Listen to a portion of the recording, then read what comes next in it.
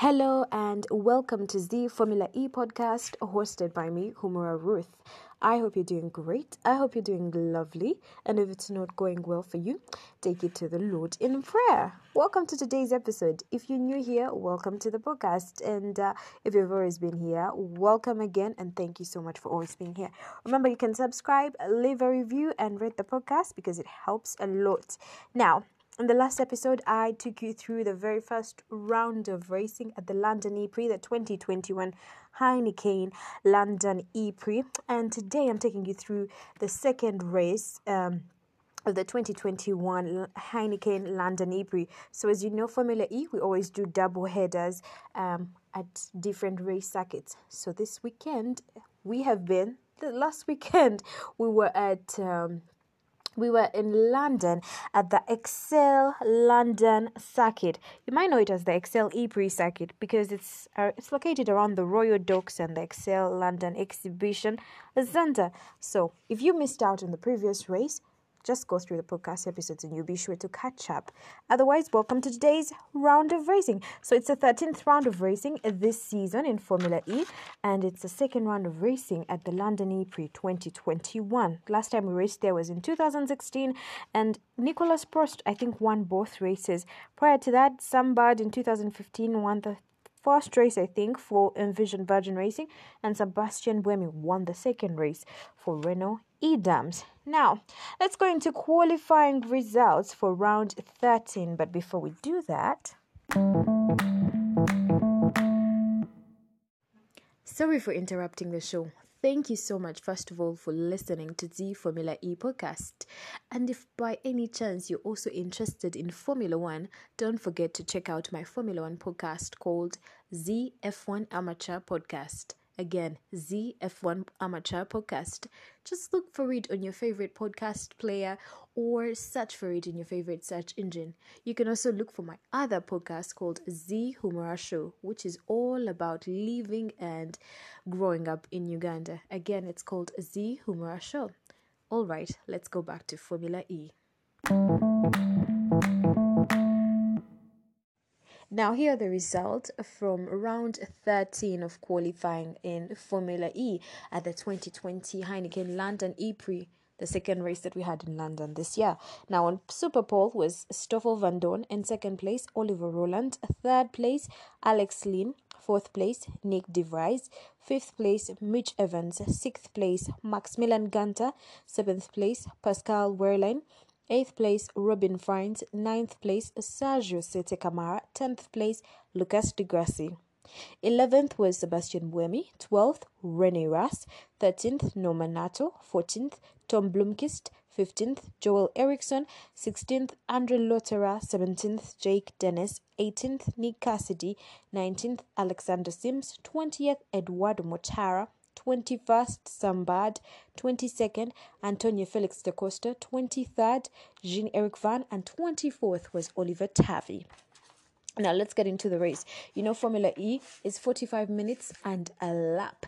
And like I said before in the previous podcast episode, that this time around the circuit was really, really interesting because you had the circuit lay both indoor and outdoors. So it gave you some parts of racing almost felt like it was a night race, and other parts felt like it was a daytime race. So that was exciting, and that came because we had this indoor-outdoor racing. So the pit lane was indoors, and therefore when cars were coming from the pit lane, it looked like it was a night race, and part of the track was also indoors, so it also felt like a night race. And eventually they would make it to another part of the track which was outdoors, so you had that kind of outdoor feeling. It was really interesting. Imagine if it had rained. What would be the strategy there? Because outside it would be wet, and because we're indoors it would have been dry. So I don't know. Hopefully we get to race here again at the Excel E-Prix circuit. Then we could see what strategy the teams would use. Anyway, now 45 minutes and a lap left on the clock. Nick De Vries, who was in fourth place at the moment, managed to overtake Alex Lynn, who was in third. And so that placed him in the place, Nick De Vries in third place and Alex Lynn in fourth place. But immediately after that happened, Nick De Vries came on radio and saying that he had, I think, bent or broken his steering, something in regards to his steering that didn't quite understand. Now, 39 minutes and a lap left on the clock. Oliver Rowland, who was in second place, managed to take attack mode, as did every other driver on the grid. And that saw him drop to third place, leaving the two Mercedes drivers in the lead. So it was Stoffel Vandoorne leading the race, Nick de Vries second, and Oliver Turvey third. I forgot to say that this time round we had two attack modes, and just like we have in other races, by the way. Sometimes I forget to mention that.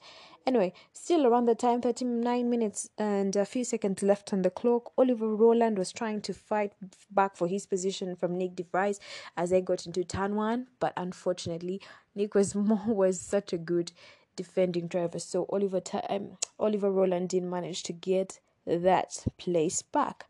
38 minutes left on the clock. Both Mercedes, that is Stoffel Vandoorne, who was in first place, and Nick de Vries, who was in second place, take attack mode. Now, Stoffel Vandoorne doesn't lose a position at this point. He still remains first, while Nick de Vries drops to third place. And with 37 minutes left on the clock, Lucas di Grassi, who was 9th at the moment, Sergio Sette Camara, who was 10th, Sebastian Buemi, who was 12th, Andre Lotterer, who was 13th, Nick Cassidy, who was 16th, Antonio Felix da Costa, who was 17th, Jean-Eric Van, who was 19th, Eduardo Mortara, who was 21st, all take attack mode. So all those drivers were literally going through the attack mode area. 37 minutes left on the clock still. Rene Rast, who was running in 11th place, and Sebastian Buemi, who was 12th, run into each other. They make contact. So basically, this is what happens. I always say this in Formula E. Usually you don't have like chicanes or okay, you do have a few gentle soft turns or chicanes, as I would say, but most of the things that you have in order for drivers to get into another part of a track is a turn, and usually those turns are really sharp. Just think of it, as you're racing down, you're coming down, and then there's this like straight line that you have to go around in order to get to another part of a track. So that turn 10 was a bit difficult for a lot of drivers, as we will see. So Rene Rast was in 11th, which means he was ahead. Sebastian Buemi was in 12th, which means he was behind him. But because Rene Rast was ahead and he had already kind of sort of made the curve, Sebastian Buemi was really coming first. And I think, this is my opinion, he wanted to take that 11th position, and they ended up ramming into each other. And what happened is Rene Rast ended up into the wall, as did Sebastian Buemi, as they didn't even manage to make the turn. And when Sebastian Buemi managed to recover from that wall, as he was getting off to rejoin the race normally, Rene Rast as well recovered to join the race normally, and again he bumped into Sebastian Buemi. So it was like this double collusion of sort. And we got safety car because we did have debris on the track. Now 33 minutes left on the clock. Rene Rast had dropped down to the 24th position on the grid. 28 minutes left on the clock. It was Nick de Vries for Mercedes leading the race, but the two drivers had to swap places. As Nick de Vries took his second attack mode, he dropped down to second, while Stoffel Vandoorne, as he took his second attack mode, he still managed to keep the first place. 28 minutes left on the clock. Da Costa, who was running in 17th place, was seen in the barrier on the indoor part of the track. And what happened was that Andre Lotterer was 11th, Da Costa was 12th at the moment. So naturally, Da Costa would want to get to 11th place. Something about this 11th and 12th positions in this race. But what happened is that Antonio Felix da Costa went on the inside of Andre Lotterer as they were about to make a right-hand turn, and from my opinion, it looked like Andre Lotterer just pushed him into the wall in order for him not to get out, on the inside line to make the turn. Because usually in racing, when you're getting to a turn, it's much more advantageous for you to be on the inside line than it is to be on the outside line. So Andre Lotterer pushed him into the wall, and Antonio Felix da Costa ended up in the barrier. He ended up even driving straight ahead into the escape road in the barrier. Now, 22 minutes left on the clock. Lucas di Grassi does something wrong. We were under the safety car, and as you know, under the safety car, you're not supposed to gain a position, neither are you supposed to lose a position. But what, from my opinion, this is what I understood. What he did, Lucas di Grassi went through the pit lane, and he came out as race leader under the safety car. He came out ahead of Stoffel Vandoorne, Oliver Rowland, Nick de Vries, and Alex Lynn. And that's not how you are supposed to do it. I think that happens. I'm getting that knowledge from different racing series, especially Formula One. And the safety car, you don't gain positions, neither do you lose. You just keep going as you are. Now, 21 minutes left on the clock and a lap. Lucas Di Grassi is placed under investigation, obviously, because that wasn't right. And then Oliver Rowland, who was running in third place, crashes into Stoffel Vandoorne, who was running in second place. And it was at that same area that we've been talking about previously, that sharp turn. I don't know whether it was called turn 1 or turn 10, but just know you're coming down and you have to make a turn on your left, and it's very sharp. It's literally a line, so you have to kind of bend right into it. And so Stoffel Vandoorne is second, Rowland is third. So naturally Stoffel Vandoorne is ahead, Rowland is behind him. And so Stoffel Vandoorne is obviously in the process of making the curve, but Rowland is coming down straight at him, so he ends up pushing him off, literally off into the escape road. So even Stoffel Vandoorne doesn't make the turn, neither does Oliver Rowland. And Stoffel gets, of course, car damage. Oliver Rowland also gets car damage. In fact, I think he broke his steering or something. And then eventually Stoffel Vandoorne managed to turn around and rejoin the race. But by the time he had done that, he was running in 16th place now. And Oliver Rowland was now running in 21st place. Now, 20 minutes left on the clock. Lucas Di Grassi he takes his attack mode. And that's when Nick De Vries, who was second, managed to start leading the race once again. Around that time, we also get to know that Andre Lotterer was served with a drive-through penalty for causing the collision that we talked about earlier. 17 minutes left on the clock. Lucas Di Grassi manages to overtake Nick De Vries, taking the race lead. Brilliantly done. I should say it was brilliant and smooth. 16 minutes left on the clock. Alex Lynn, who was running in third place, uses his fan boost to place himself in second place ahead of Nick De Vries in third and Robin Fines in fourth. That's when fan boost comes in really handy. If you don't know what fan boost is, how can I explain this? In Formula E, the fans are given an opportunity to predict the outcome and the results of the race through fan boost. So essentially, I think a few days before a race, you can go and fan boost your favorite driver by visiting the Formula E website and, fan boosting, voting literally for your favorite driver to get that fan boost. The top 5 drivers, I think, with the highest points or highest votes get fan boost. And what fan boost is, essentially, it's an extra burst of power during the race. So you get extra power during the race to go faster, to gain positions and all this and all that. So that's how fans are able to play a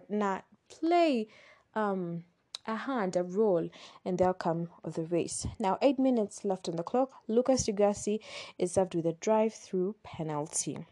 And still around that time, Stoffel Vandoorne gets even more problems. He was running in 13th, but somehow his tires looked cooked and he literally has debris flying off his car.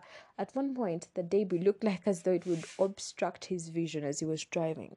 8 minutes still left on the clock. Sambad, who was running in 11th, tried to overtake Norman Nato, who was running in 10th, and they both ended up in the wall. Now, that was still along that turn that I talked about. I don't know whether you'd be more, whether that makes you think, oh, should that turn be removed? Or you're like, let's skip it because it gives you those, crashes and all this and all that. Obviously, as long as the drivers are safe and everyone is safe, it's fine for me.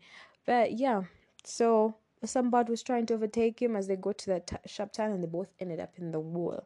Now, on the final lap, we get a message from race control. Now, at this point, final lap, Lucas Di Grassi is leading the race, but we get a message from race control saying that Lucas Di Grassi has black flags, which means that remember he was served with a drive-through penalty, so he was supposed to go to the pits and stop and serve that penalty, but he didn't do that, and because he didn't serve that penalty, he got black flags.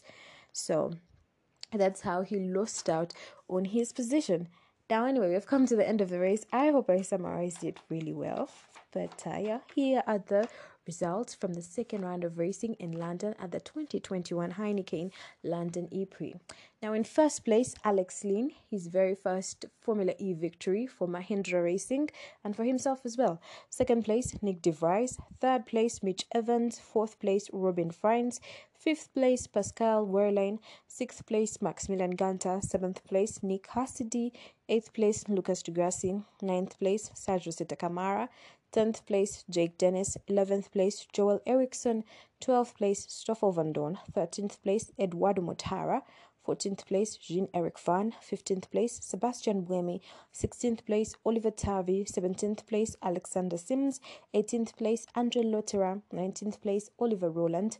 20th place, Tom Blomqvist. 21st place, Norman Nato. 22nd place, Sam Bad. 23rd place, Antonio Felix da Costa. And 24th, Rene Ras.